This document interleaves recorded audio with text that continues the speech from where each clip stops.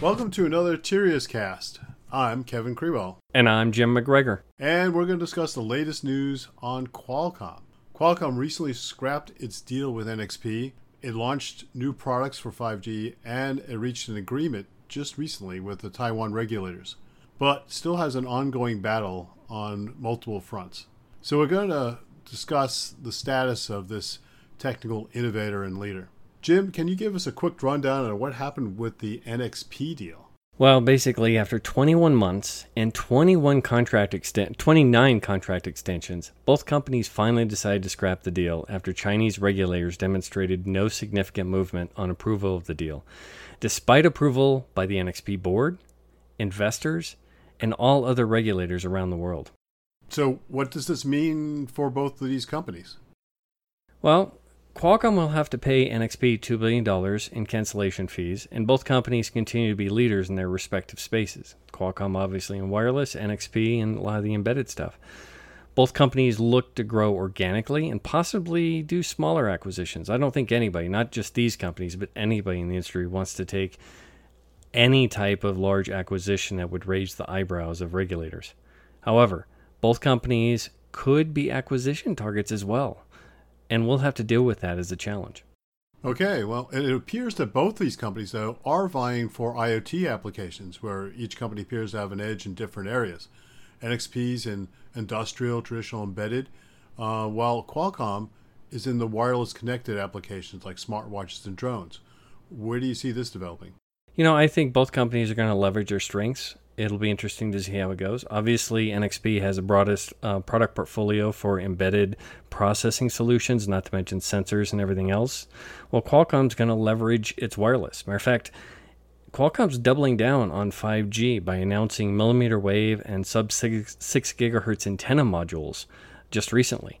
Many of the industry doubted the use of millimeter wave in mobile applications like smartphones, but the multi-module approach with phased antenna arrays appears to work. We're looking forward to actually demonstrating it or actually demoing it later this year.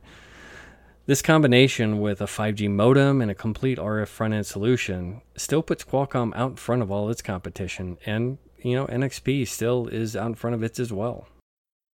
Okay, shifting gears a little bit, on the legal front, it was announced that Qualcomm has reached an agreement with the regulators in Taiwan. These regulators have essentially approved the Qualcomm licensing rates and device-level licensing model, while Qualcomm agreed to invest $700 million in Taiwan over the next few years and license the Taiwanese chip vendors if they so desired. So what does this mean for Qualcomm? This agreement, along with those with Japan, China, and even the comments by the EU regulators, kind of reaffirm the value of the existing wireless licensing model. And note that this licensing model isn't really Qualcomm's. It was established by the wireless founders, companies like Motorola and Ericsson. It's just leveraged by Qualcomm and all other wireless IP vendors today.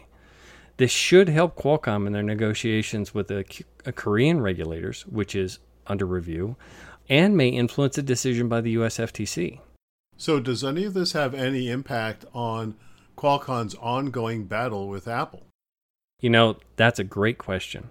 Qualcomm's battle with Apple has been fought on three fronts: with regulators around the world, where Apple has filed multiple complaints against Qualcomm, with Apple's contract manufacturers, which have been instructed by Apple to stop paying royalties in an effort to harm Qualcomm, and in the courts, where Apple launched a case against Qualcomm, and Qualcomm has basically launched a flurry of countersuits.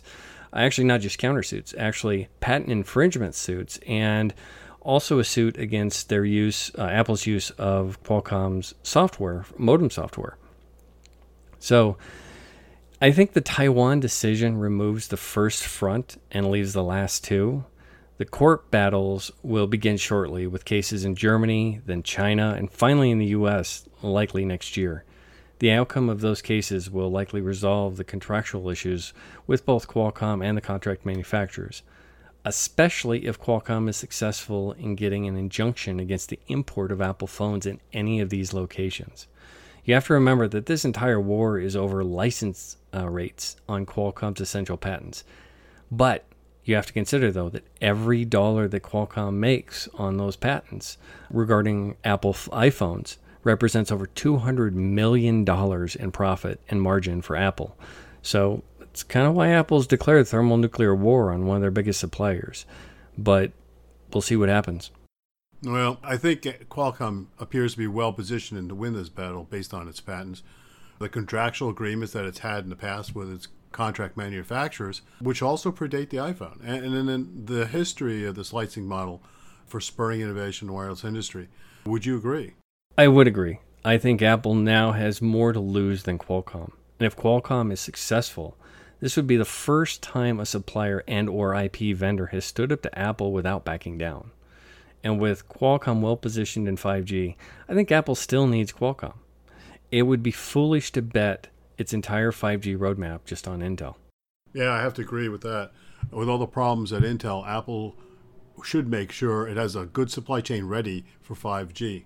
Well, one last thing about Qualcomm. Jim and I recently were at their headquarters for an analyst briefings, and I took a particular interest in a little robot that was just announced this week. Vector by Enki is a tiny robot with lots of personality and powered by a Qualcomm SoC. It's in Kickstarter right now, and I wrote up a little preview on Forbes.com. It's an interesting little project, and it just shows the power of silicon intelligence in a small form factor. I think that's the most important thing here, is the fact that this represents them taking AI intelligence actually down to a very small device level, not just smartphones. On that note, I think we'll wrap another Tirias Cast. Tirias Research is a market research and advisory firm that provides custom research and advice to the entire high-tech ecosystem, going from sensors all the way to the cloud. This includes custom market sizing, product and company competitive analysis, mergers and acquisitions evaluations, product and corporate strategic planning, and communications evaluations and development. For more information about Tirias Research, please visit our website at www.tiriasresearch.com or contact one of our analysts. Keep up with us on social media at Tirias Research or at Crewell for Kevin Crewell and at Tech Strategist, that's TEK Strategist, for myself, Jim McGregor. Thank you for joining us here on Tirias Cast, and we look forward to having you join us again in the future.